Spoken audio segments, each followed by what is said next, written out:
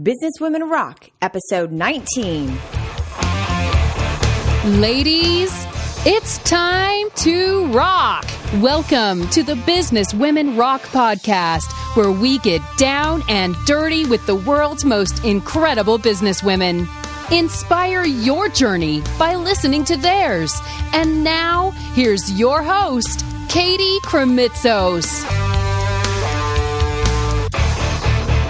What's up, ladies? I am so excited you're here at the Business Women Rock podcast.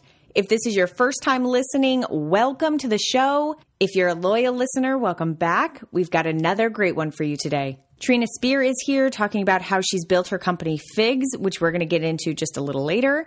But first, I want to share with you a quote that I came across on Facebook that really had an impact on me. It was a quote that Elizabeth Gilbert had put out on Facebook, and it said, "If you want something you've never had, do something you've never done."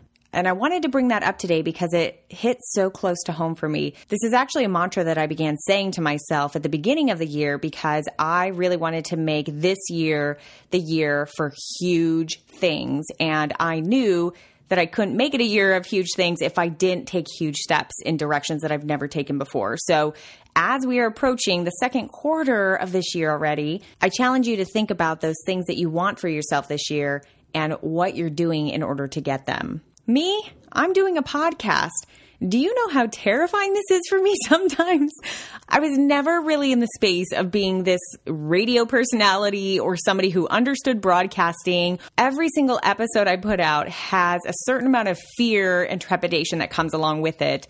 And I can't help but think to myself, from all of these women that I've interviewed who continue to tell me the same thing, which is if there's no fear that exists in the actions that you're taking, then you're not taking the right actions towards greatness. So I'm going to continue to kick fear right between the eyes so that I can bring you some great business stories. Trina Spear and her partner Heather Hasson founded Figs back in 2012. Figs is a brand of medical scrubs. You know, when you go to the hospital and the nurses are wearing scrubs and the doctors are wearing scrubs. Well, Figs is a new brand of scrubs that actually brings in fashion and comfort and usability. It's an incredible product. They have had such huge success already, and Trina has some really great stories on how they built the business from a grassroots level all the way up to being able to get $2 million in funding last year. She is on fire. This is not just about her business system. This is not just about scrubs. This girl is on fire about an entire movement. So turn up the volume. The interview starts now.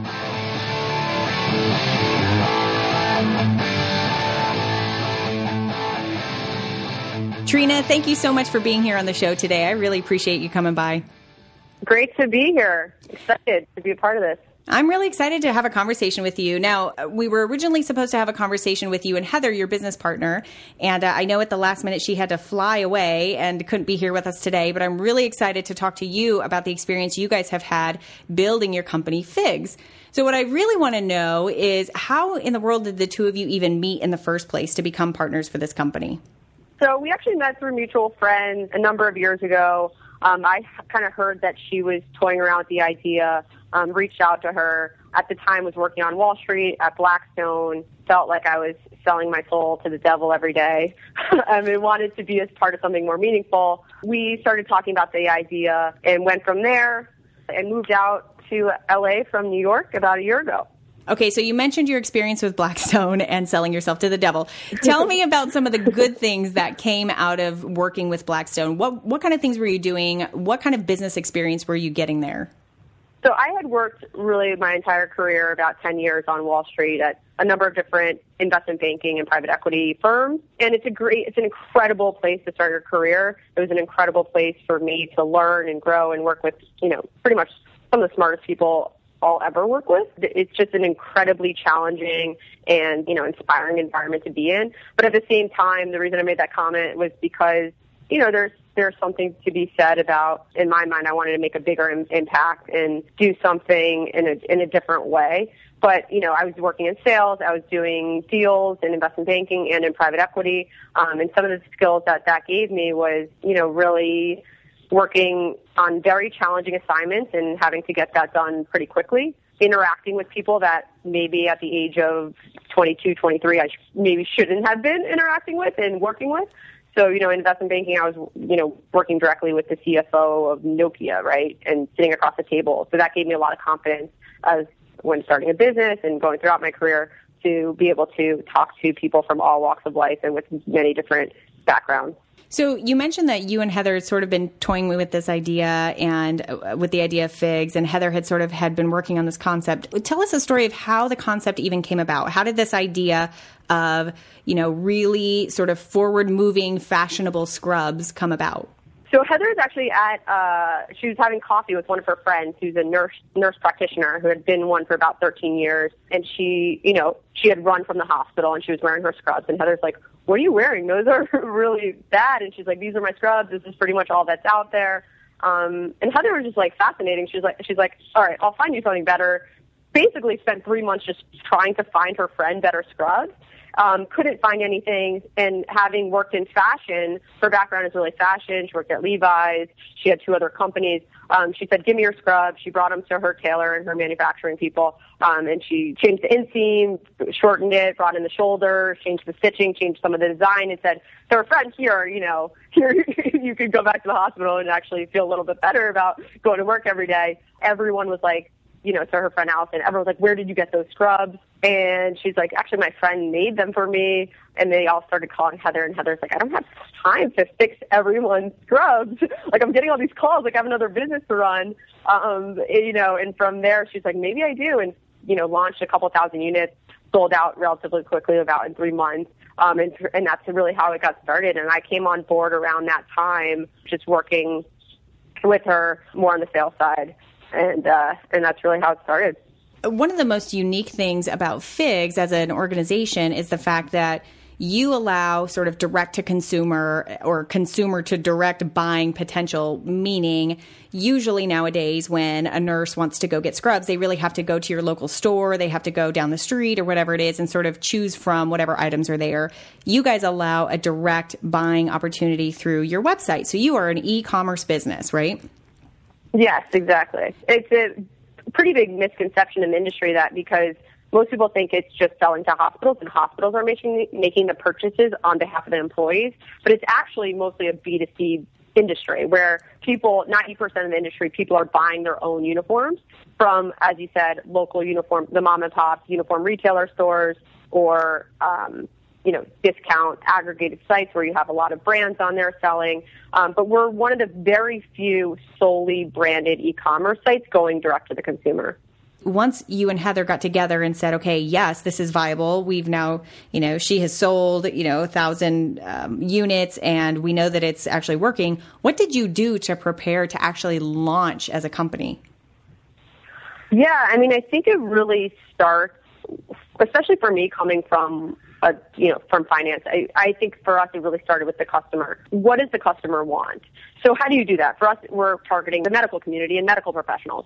So at first, we weren't even about really building a website yet. We were like, okay, let's build, she had built the product. Our motto is she builds it, I sell it. So, that's how we split up our roles. But really, it was about going to hospitals, sitting in the cafeteria, talking to medical professionals. Neither of us are from the medical community, and seeing, is this really a problem?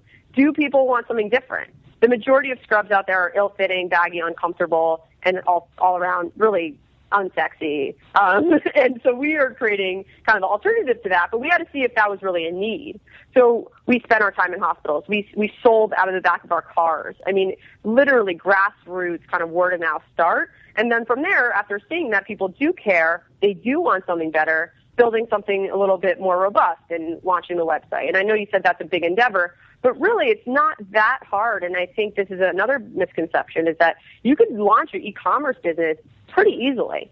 There's a lot of websites out there that are back-end solutions, Shopify, Magento, Volusion, Weebly, just to name a few, that you can launch a website, improve a product, improve a market relatively easy in a relatively short period of time. And that's something that I think people are overwhelmed when they say, e-commerce business, wow, there definitely is a lot to go into that.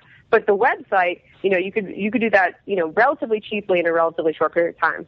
I think that's great. Now, did you guys have, at that point when you were actually putting these pieces together, did you have a business plan? Did you have an idea of what you wanted to accomplish? We definitely had a business plan, but I think another thing I would say is that we had these big goals and this big vision for changing the medical apparel industry, changing this massive $9 billion industry that has had no innovation for the past 100 years, right? That's the vision. That's what we believe in firmly, that there was a problem and we wanted to create a better solution. But at the beginning, when you're just starting, what you want to do is you just want to prove that you could sell something. If I make a better product, will people buy it?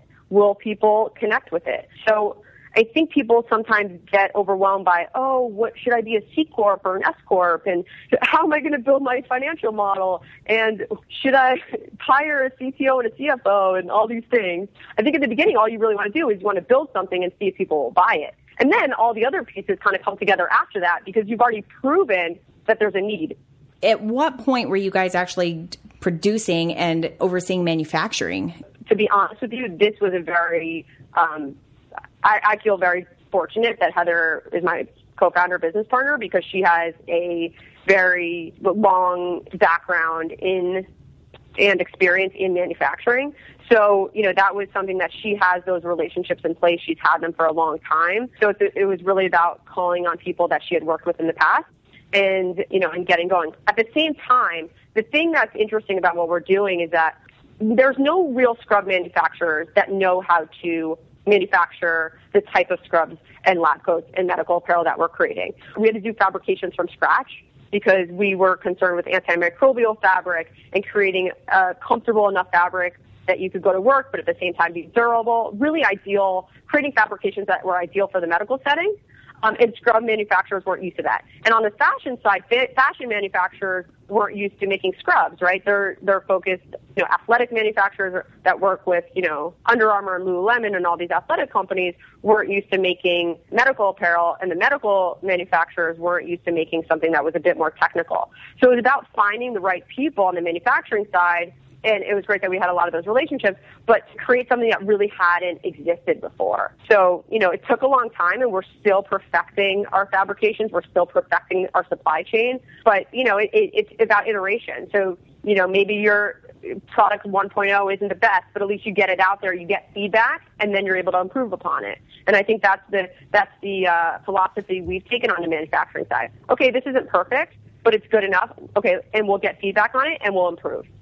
So what advice would you give to any of our listeners out there who have a product and they want to go to manufacturing, or they're in that process of finding, their manufacturing pipeline, basically, of being able to fulfill? What advice would you give them about being able to find the right manufacturer and being able to produce and deliver, the top quality of what their product is? Yeah, I think that we're in the age of ubiquitous information, and I think you can find online even. Like, if you don't have relationships, right? Like, where do you start? Like, Google manufacturers in specific industries.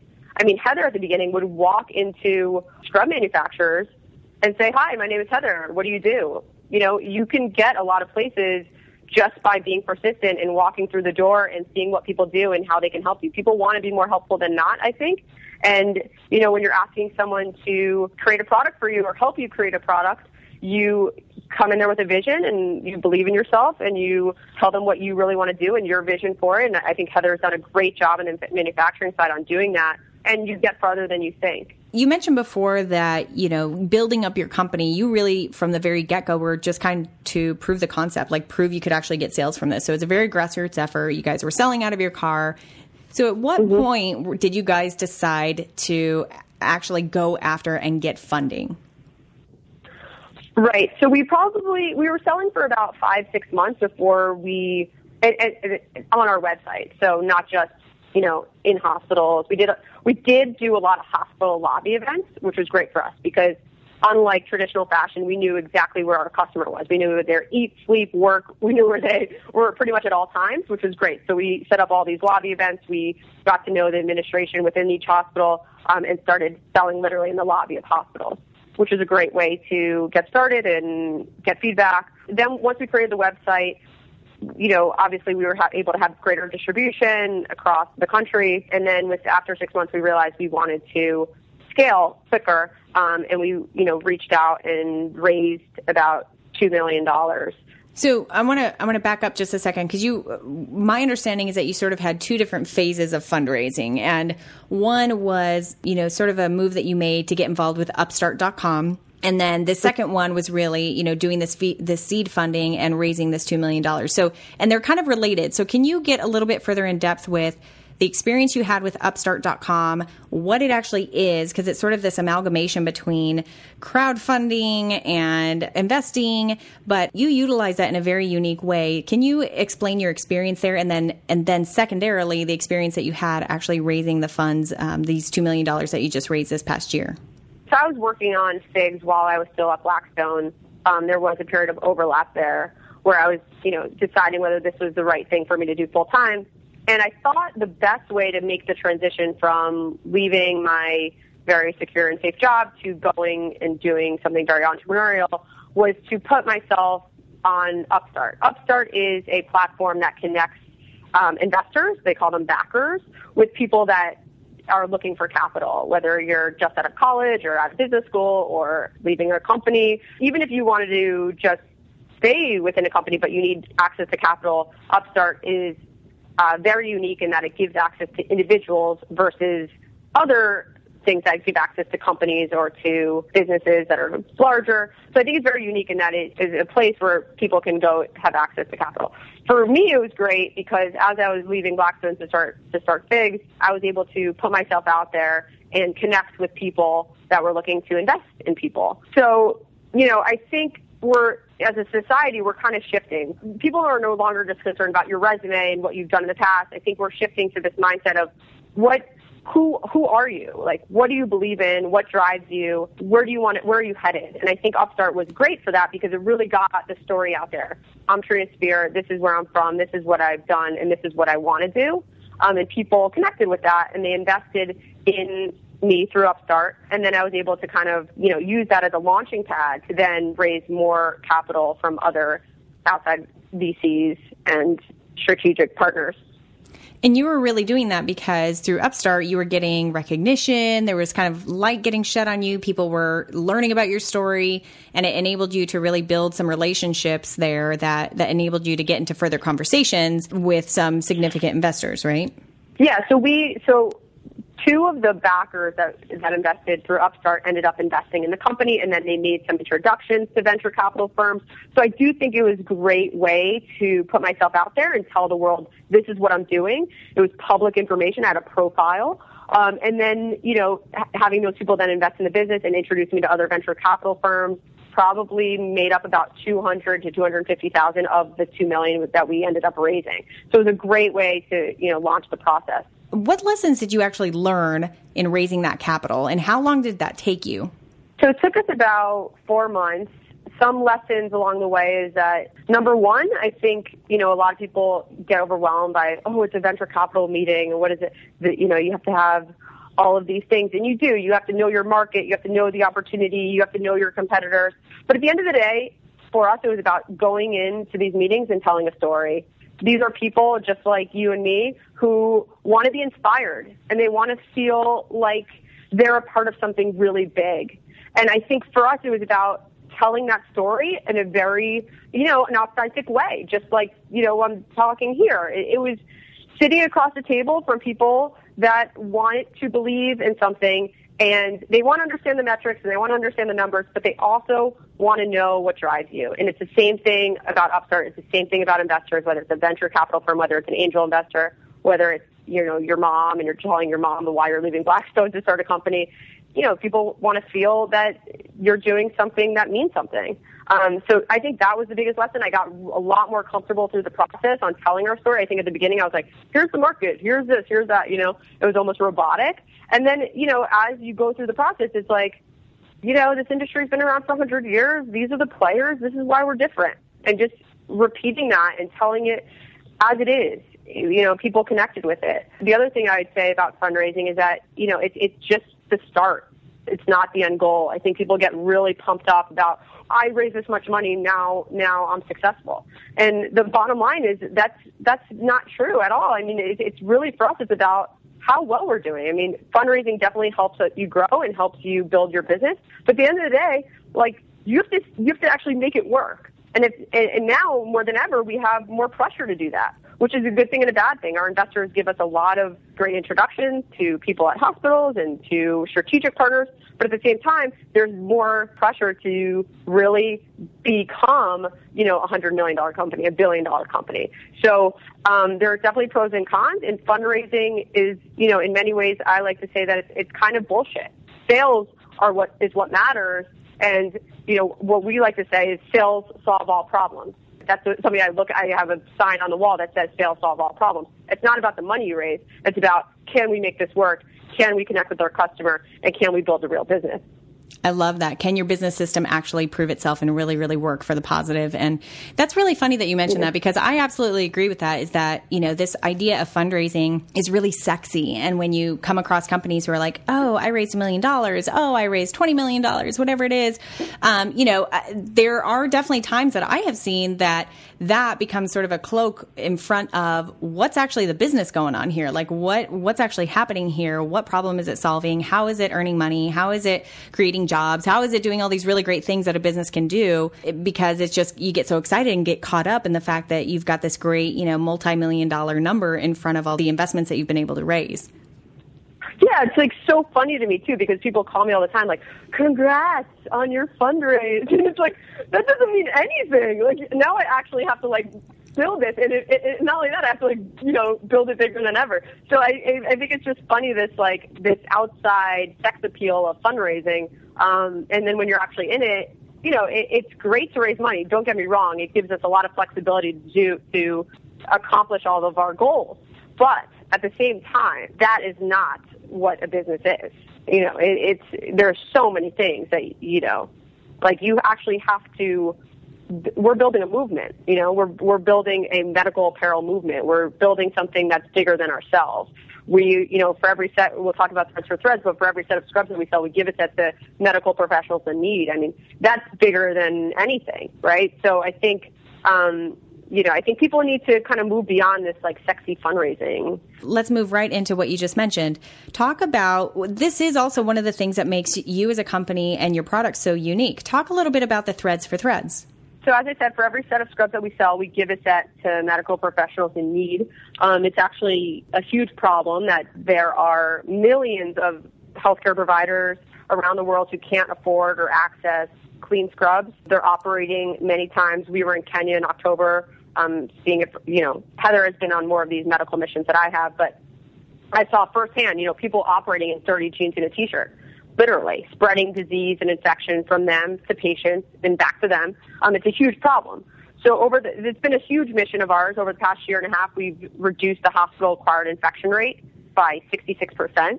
We partner with other organizations that help us execute on this part of our business. So we're partnered with International Medical Corps, Project Cure, Doctors Without Borders.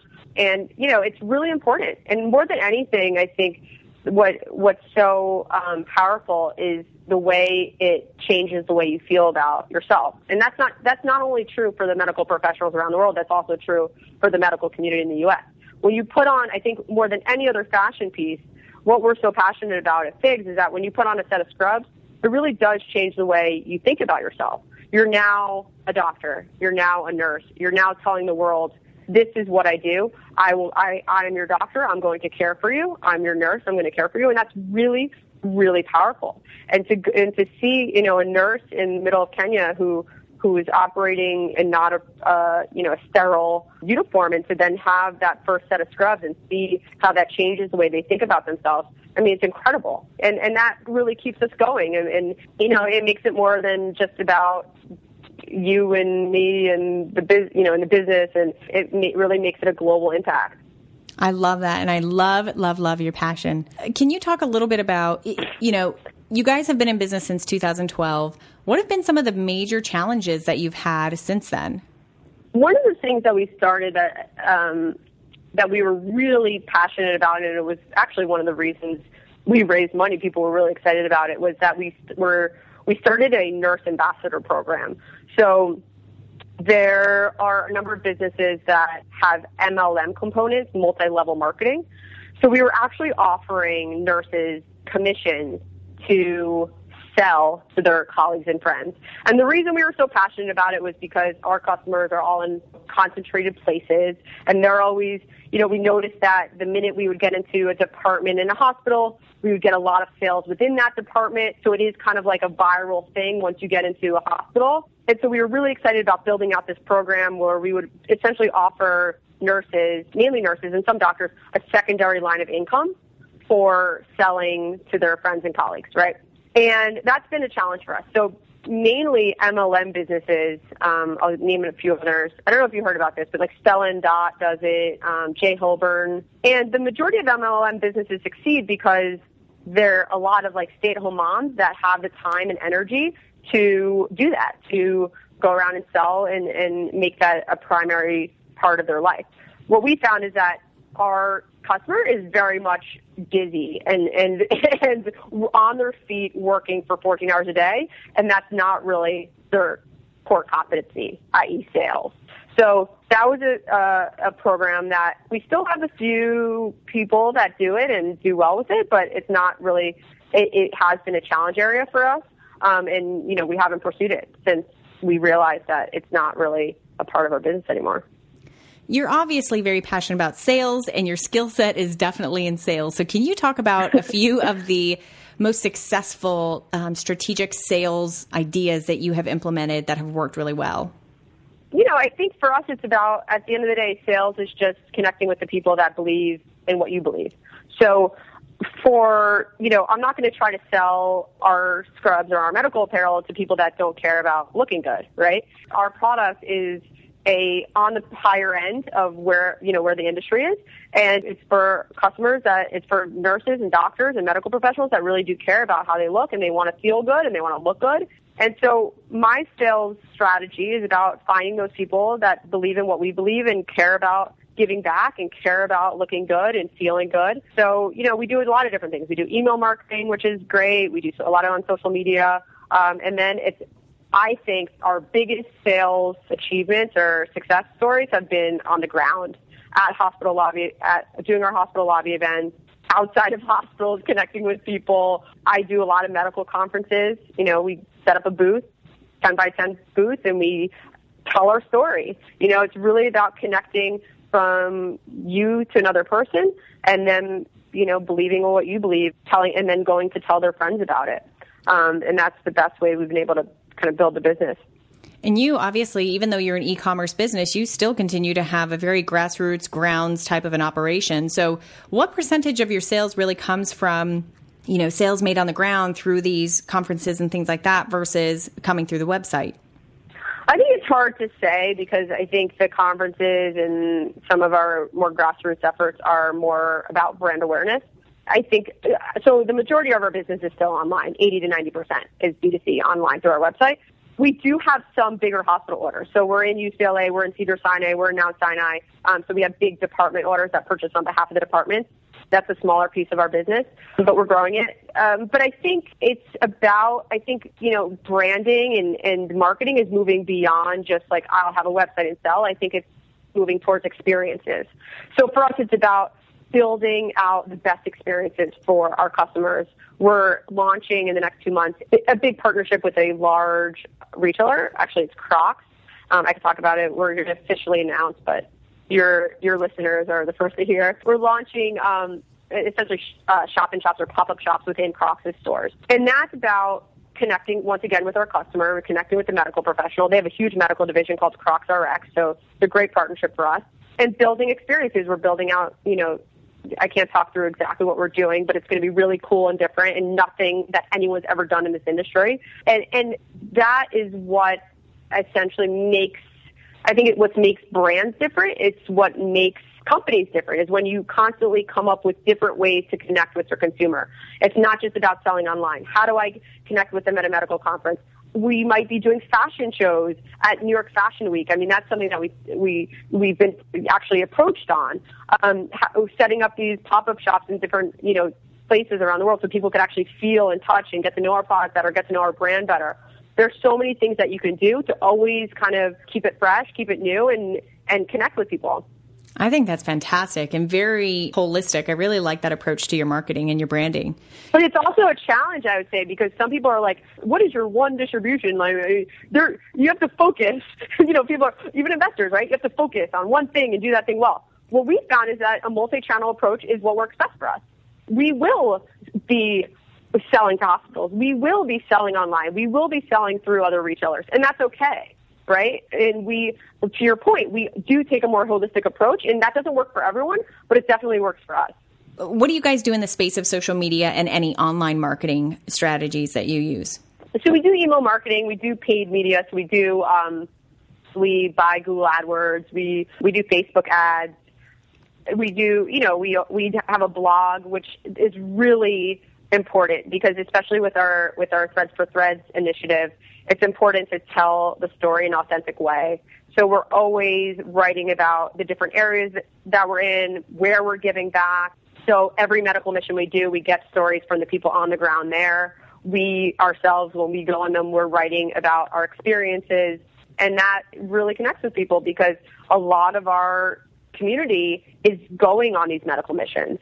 So not only are we supplying scrubs to medical professionals around the world that don't have scrubs or can't access them, we're also providing scrubs for the teams that are going on these medical missions. And, a ton of hospitals across the country are going all the time. So every month we're not only sending scrubs through Project Cure or through International Medical Corps, but we're also sending scrubs to the teams that are going and having them actually gift the scrubs to the people that they're working with on the ground, whether it's Botswana or South Sudan or Kenya or Haiti. We're in about 15 countries. We've given over 10,000 sets of scrubs. So really, really important. In order to really activate and effectively execute all of these different strategies that you're talking about and the manufacturing and keeping up with the website, you obviously have had to build out a really solid team. So what has been your strategy in building your team over these past 2 years? I know that you said you have a handful of full-time team members as well as different contractors. What's been your key to actually leading that team and making sure everyone's sort of on the same course together? Yeah, I think it's about communication, open, honest communication, and frequent communication. I travel a lot. I'm on the road, and a few other people that are on the team travel a lot.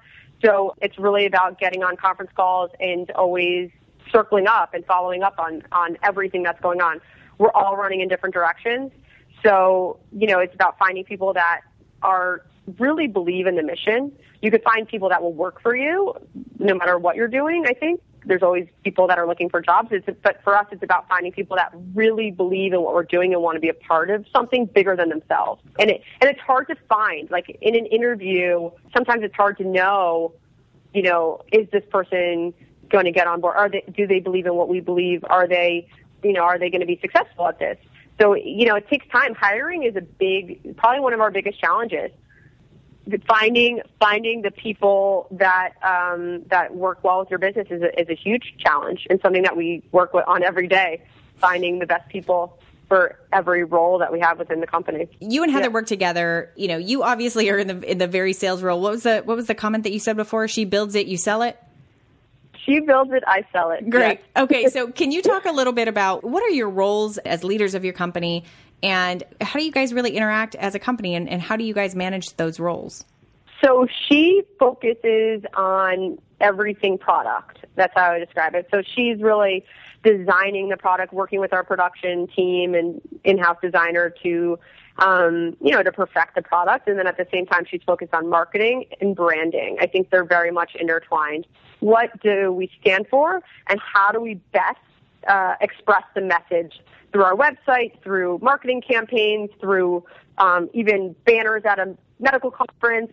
She's really running all of that, even down to where should this button go on the website. I mean, that's not specifically what she focuses on, but, has that kind of creative direction of all things that our company touches. Very much focused on design. Her motto is that design makes ideas tangible. So although in our space, in our industry, design really doesn't drive a lot of our competitors, a big differentiator for us is that we make things look beautiful. And that's really important because it connects us to our customer, and it all of a sudden changes the conversation and makes people care. When you see something that looks beautiful, you say, people will stop in their tracks walking by our booth at a medical conference being like, what is this? What are you guys selling? You know, because our banners look awesome. So I think that really matters. So I focus on sales, getting out there, talking to our customers, understanding where do you want your pockets? I mean, little things like that. We're talking about the comfort, functionality, fit, what's the best, what do you care about in your lab coat, all of these different elements. And then talking to hospital administrators about putting in more of hospital standardization programs. If you want to, you know, patient satisfaction scores, employee satisfaction scores are really important within hospitals. The best way to get those scores up is to put in standardization programs and say, my RNs are going to wear blue, and my surgeons are going to wear black, and my anesthesiologists are going to wear green. So we've done a lot in kind of branding the top hospitals to standardize across their teams. Any challenges that you guys have had in working together? I think sometimes it's important that we communicate, right? Because I'm talking to our customer probably more than she is, so I have to give her the feedback on the product. So that's important, right? Because sales and product have always got to be talking. Okay, this is what our customer wants. This is what hospitals want. Can you go create that and build that? And so that's really important. There's challenges in that. I mean, I think our biggest challenges is when we kind of step on each other's toes a little bit. Like I'll chime in on something that's really maybe not important, but I'll get worked up about a creative aspect that in the end is her domain.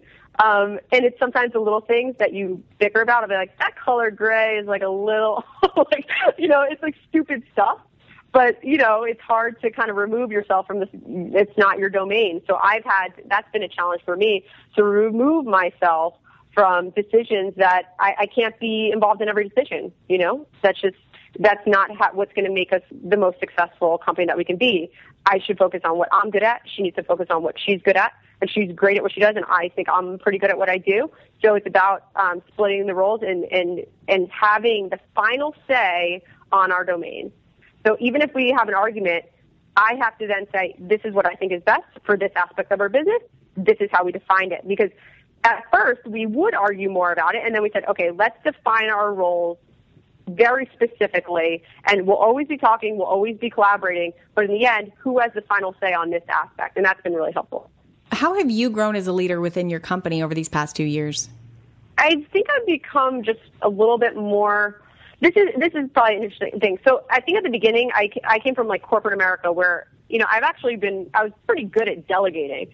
And because you have these teams, you have your operations. At Blackstone, right? I had my operations team, my legal team, my this team, my that team. So I could just kind of outsource things and manage processes. And I think that's how I initially viewed my leadership role at FIGS was, okay, if I find a good person to focus on this, I can trust them to run with it. And I even hearing, I think it's contrary to how other people view it. Oh, as a leader, I've learned to delegate more. I've actually probably learned to delegate less, which is interesting because I think I've just had to be more hands-on. When it's your own company, you care a lot more, and the risk of things going poorly is a lot higher. So I've become, I think, a lot more hands-on as a leader and given way more direction than I used to give in my previous career. And that's not a bad thing. I think, you learn to trust people over time and give up the reins more and more. But for me, it's about actually getting, way more involved than I think I used to be. We have a lot of our listeners who either they themselves are professionals working in their corporate career and are thinking about owning a company and haven't made that transition yet, or people who have made that transition who are kind of struggling building their companies. You've made that transition very successfully. Can you describe a little bit about what the biggest challenge was for you kind of stepping out of your comfy corporate career, and how you really, and maybe some of those challenges that you had at the very beginning that you really had to overcome? Probably the biggest challenge is just not being able, you only really have yourself to rely on. Also Heather, I was working with her closely, but at the end of the day, the buck kind of stops with you. Versus in a corporate job, you have people above you, you have people below you, you have different teams to kind of help out. One day the internet's not working. I can't turn to the IT team and say, my internet's not working. Can you fix it? That's me. I need to fix the internet. So, that was a big challenge for me, just having to rely on myself for everything and being every single team, within the company. That was a challenge, and but it's also exciting because you're building it for yourself, which is a totally new type of inspiration and motivation. You're no longer, I always felt like I was building equity for other people, and now I'm building equity for myself, which, it motivates you to say, okay, I need to fix this. I need to fix this quickly so I can get back to what I was doing. What business books have you read that, have really made an impact on how you run your company? I like reading Seth Godin's books, Malcolm Gladwell. I like reading kind of marketing and different ways of looking at business. I read a lot of magazines and news and blogs. But, I think those are interesting books, but you have to figure out your way of doing things. Like, I don't think there's like a book that I would read and then say, oh, that's how I'm going to do that. Everything is specific to the business that you're running and the industry that you're in. But at the same time, you can, definitely gain some insights after learning about other people's experiences. Trina, you obviously have a lot of passion and a lot of excitement about what you do. What keeps you fired up? Like, what keeps you coming into work every day just, jazzed up and ready to take on the world? Yeah, I think sales, there's nothing like immediate gratification. I think this started when I was really young. I was working in high school at Johnny Rockets at the counter, and I always wanted to get the counter because you immediately can, first of all, people tip quicker, right? People are in and out, so I would see exactly the amount. My whole thing was that whatever I put into that job, I would get out. And that was true in investment banking too, where, depending on how much work you put in, you would then be ranked at the end of the year and be paid based on that. And, it's not that I'm not like this person that's like, oh, I'm doing this for the money, because I'm not doing it for the money, because if I want to do it for the money, I would probably stay on Wall Street. But there is something to be said on seeing progress. So that's really what gets me fired up. How much are we going to move today? How much more are we going to grow today? How much more are we going to build out our business? Because the more we build our business, the bigger we become, the bigger impact we can make around the world, which is why our one-for-one model is so sustainable, because the more scrubs that we sell, the more we give away. So I love seeing our progress. I love seeing the excitement in the team, and I love kind of meeting with our customers and seeing how they feel about us. And it's just so motivating when, you're talking to a doctor or nurse and they're like, wow, I've never seen anything like this. This is so different. This is so cool.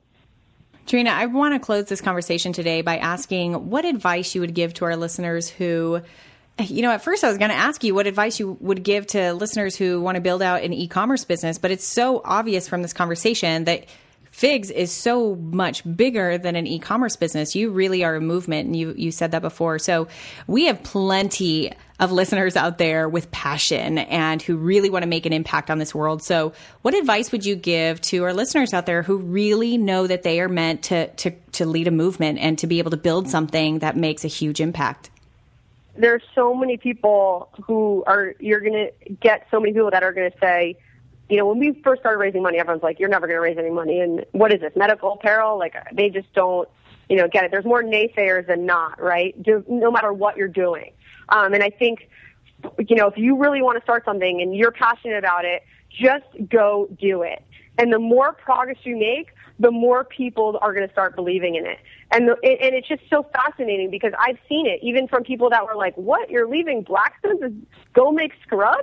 That's ridiculous. And then I went and did it, and people are like, oh, my God, I saw that article. You were in Forbes. And, it's just like the minute you actually go do it and you make a change and you can change people's, perspectives. You change people's perceptions. You change the mindset of those around you, your friends, your family, and more broadly, the community that you're serving.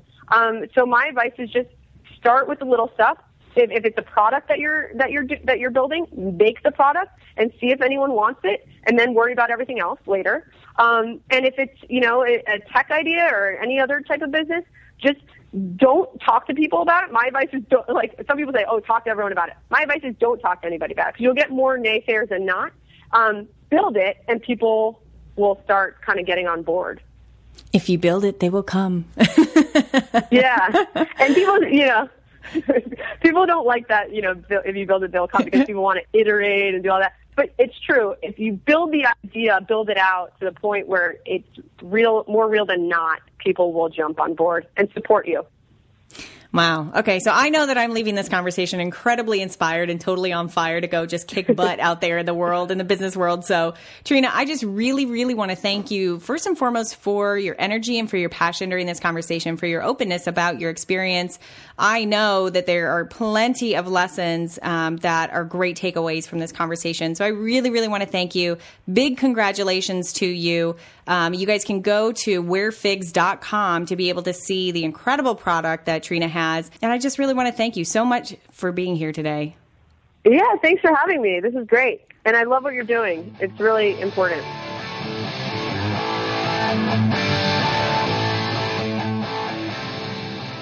My biggest takeaway from Trina is really that no matter what our passions are, we really can be responsible for creating an entire movement that truly impacts other people. I mean, who really thought that scrubs would have any direct impact on anyone other than the fact that you got to wear some really comfy, cool-looking scrubs, right? But they made it into something that really, truly made a difference for them, for their company, for their team members, and especially for all of those people out there in the world who they were going to support. If you love the show, then go to iTunes and go give us a rating and go share it with just one other girlfriend, somebody who you think would really enjoy these conversations, somebody who you think would really get something from listening to these stories. Thank you so much for being here with me today. I'll see you on the next episode.